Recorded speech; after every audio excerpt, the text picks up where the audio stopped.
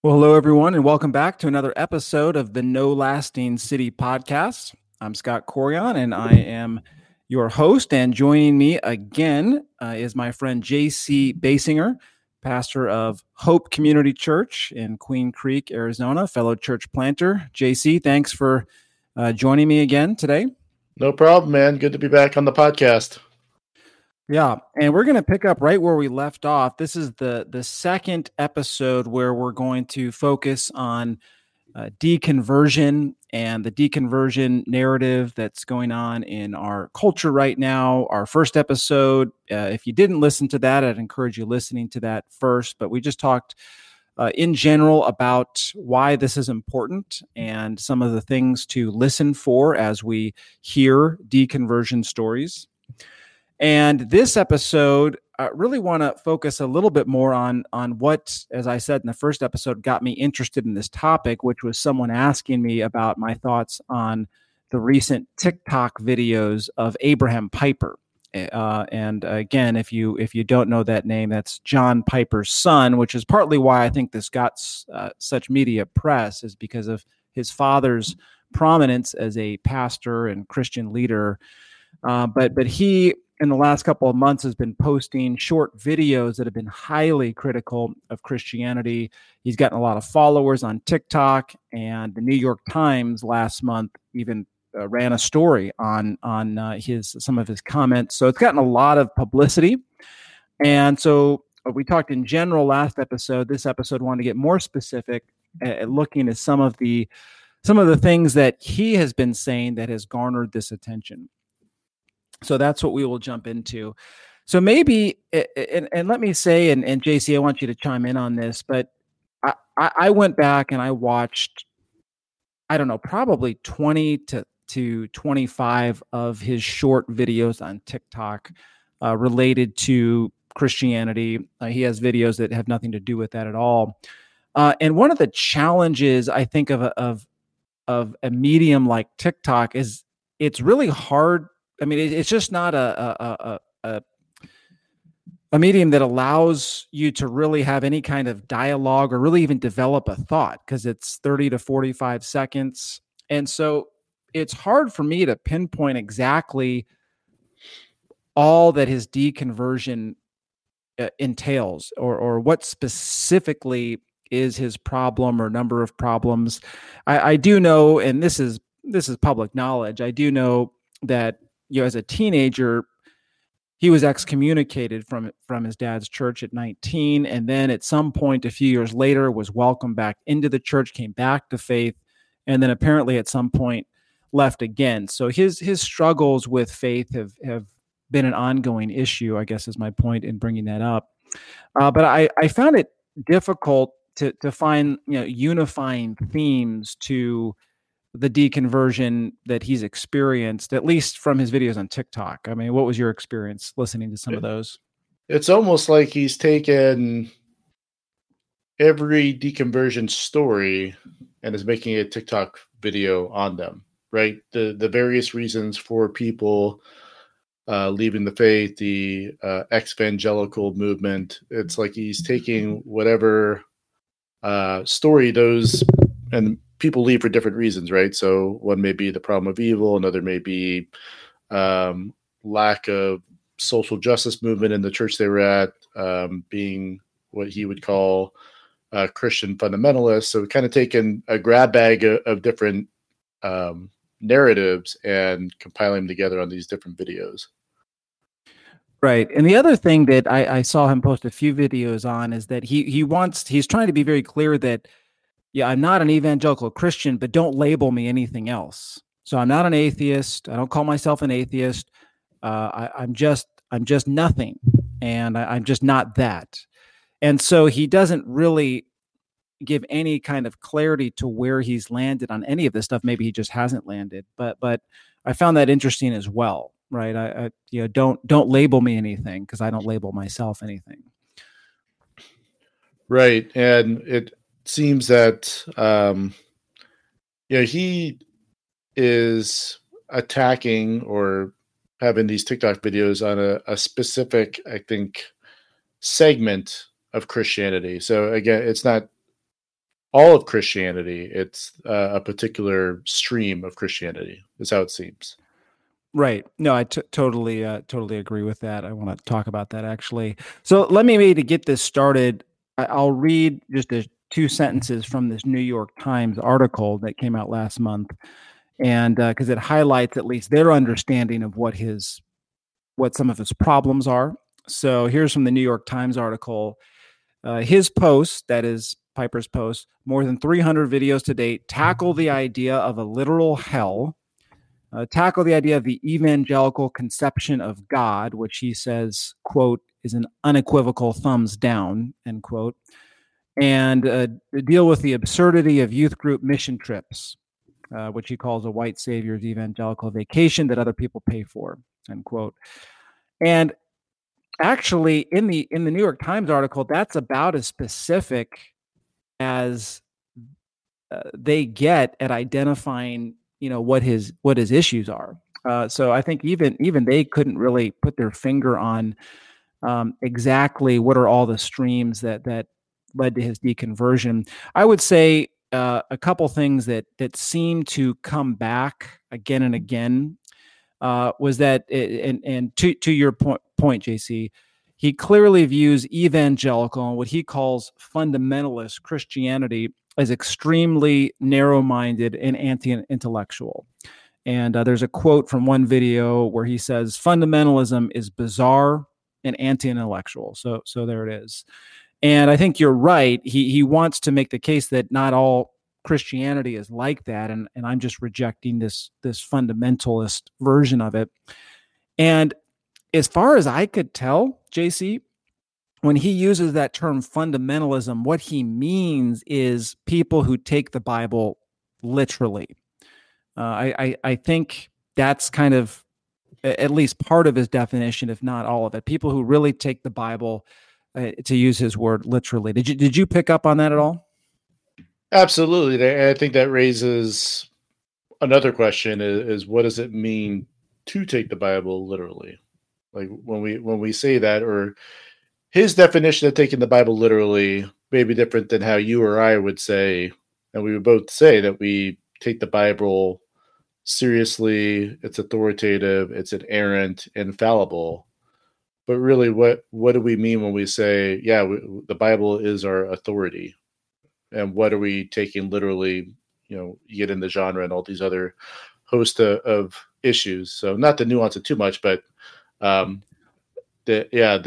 he is against what I see is he's equating a biblical ethic, what we would call a historic Christian ethic, with fundamentalism and biblical literalism.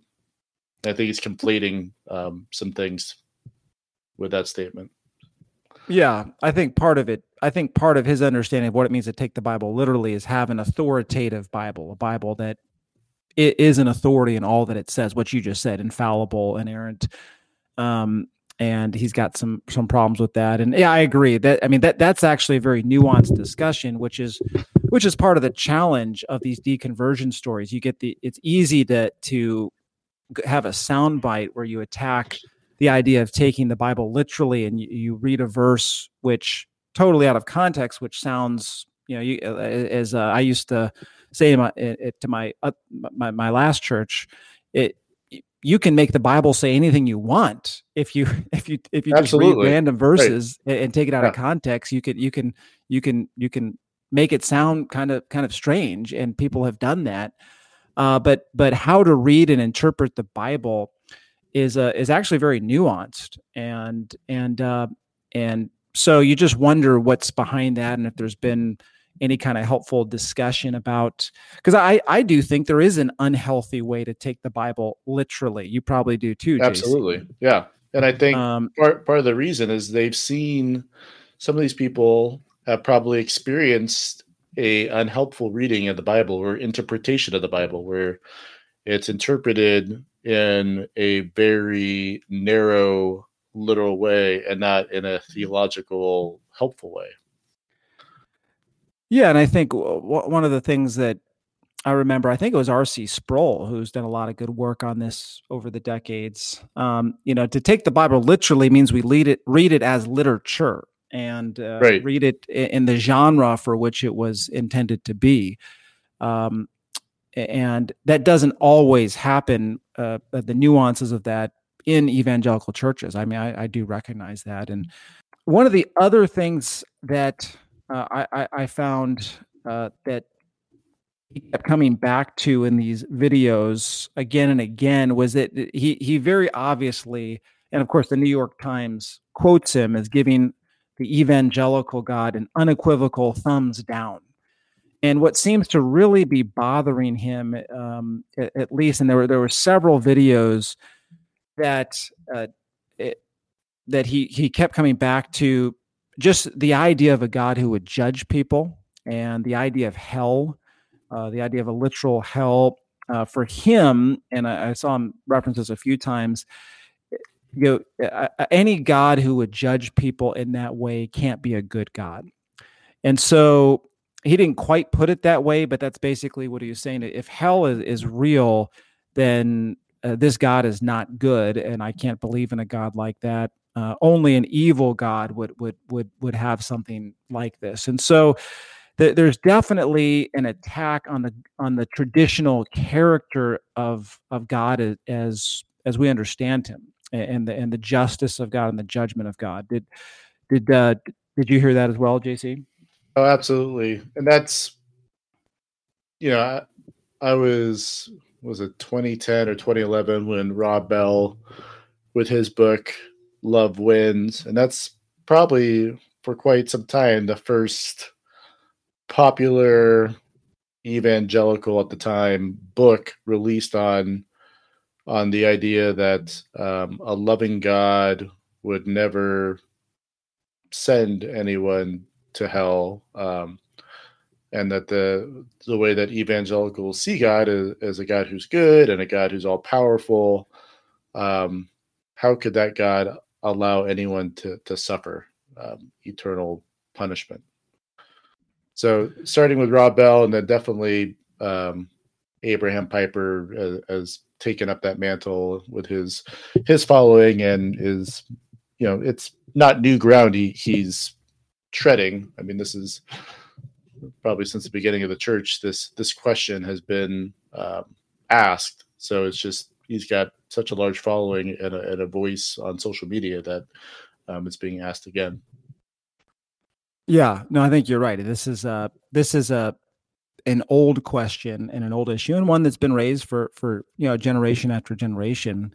So why don't we talk about that a little bit, JC? I mean, have you gotten the question, and how would you talk to someone who was asking questions about God's character, and how could a good God do this? And I guess maybe the bigger question is, why is it good that God is a God of justice and has judgment?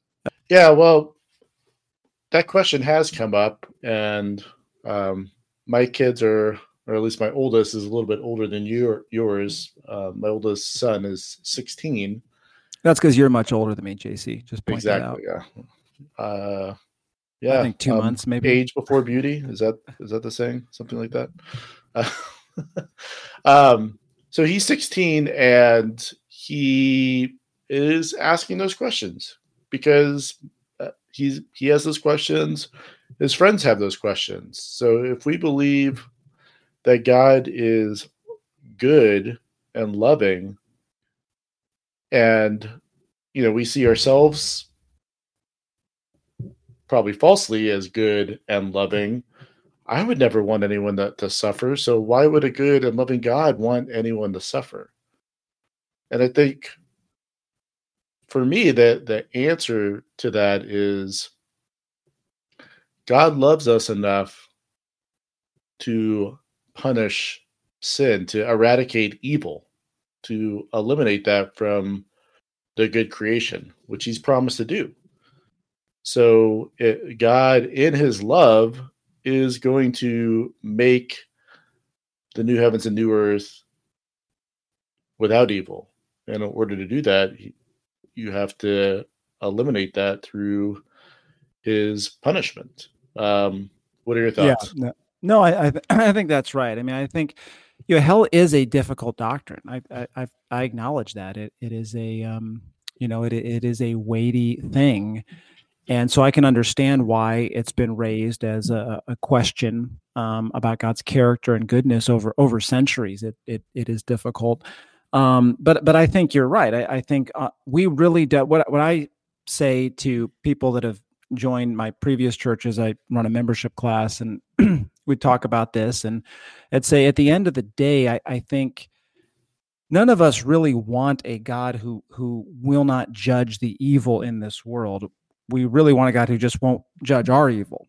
Because when you, to your point, when we look at the world and all of the horrible things that are going on, um, you know, I think the point that the Bible makes that we need to make is a God who would just turn the other way and pretend that that's okay and not deal with that is not a God that's worthy of worship. I mean, when we are personally offended, when someone wrongs us, the first thing we want, I mean, you can see it in our culture right now, is let there be justice. We want to see the wrongs righted. Right. And that's just when someone personally offends us, we immediately want judgment. We want that to happen. And another example I typically use is when we were living in San Diego. I guess it was about 10 years ago now. There was this really horrid uh, thing that happened right by where our church was and my seminary was in Escondido, California, where a young woman in her teens was basically abducted and murdered as she was out for a jog. And it was one of these stories that just got a lot of press. It galvanized the community, and they did find the guy who did it, and he was tried and eventually convicted. And I used to say to people, so what do you think would have happened if the judge in this case, when he was clearly guilty, there's all the evidence, just let the guy go? I mean, do you think people would have celebrated his grace and mercy? Well, no. The judge would have been tossed out. There would have been outrage. The whole community would have been up in arms. A judge who won't deal with right evil is not a judge to be respected or honored. And so, why would we expect God to do the same thing if He is the righteous one? And there's so much evil out there. So, I think that, and it is difficult. I don't want to acknowledge, or I want to acknowledge that the difficulty of the doctrine of God's judgment, but ultimately, I think we do understand it. We're wired the same way. We want to see justice. The humbling thing about that is that means that God must deal with our evil and our sin inside of us, and that's that confronts us, and that's but it's always been the idea that we're sinners has always been a difficult part of the gospel for people to accept, right?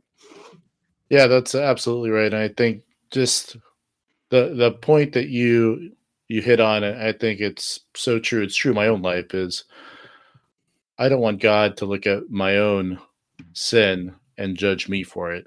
That makes me uncomfortable. I think as Pat, I don't know if you're this way, but I don't enjoy talking about hell.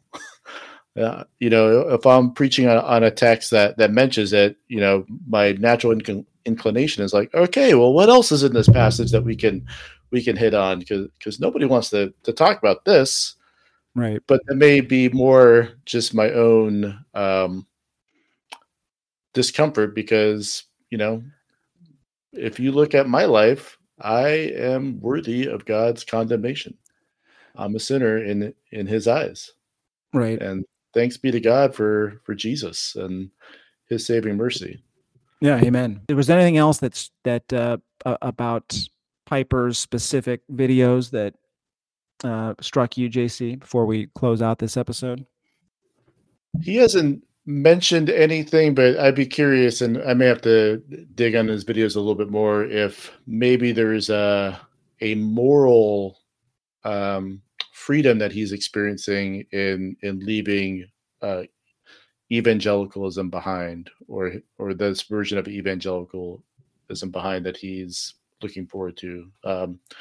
Maybe it's sexual ethics or something like that, to where the restrictions of Scripture, he's casting those off and has a newfound freedom. Have you stumbled upon that in any of the videos you've watched?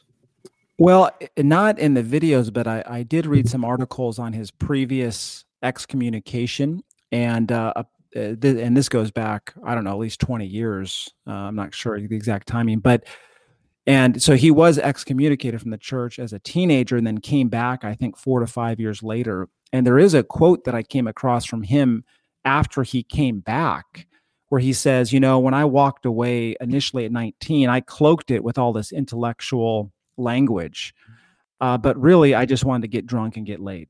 To your point, I mean, he was open about that, at least as a teenager. And so I think your point is well taken. There's often something underneath some of these deconversion narratives other than, the intellectual part of it is hiding something else. That's not always the case, but I think it's not always. Yeah, definitely. I as we've been talking about, I think that's why, as we talked about in the first episode, it's so important to listen and to ask questions, because oftentimes there are deeper questions behind the front end question. You know what I mean? There's deeper issues going on that as Christians and as pastors, we need to be aware of, that humans are complicated.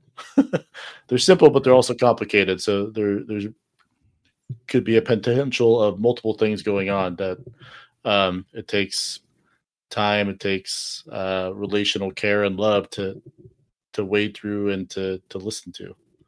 Yeah.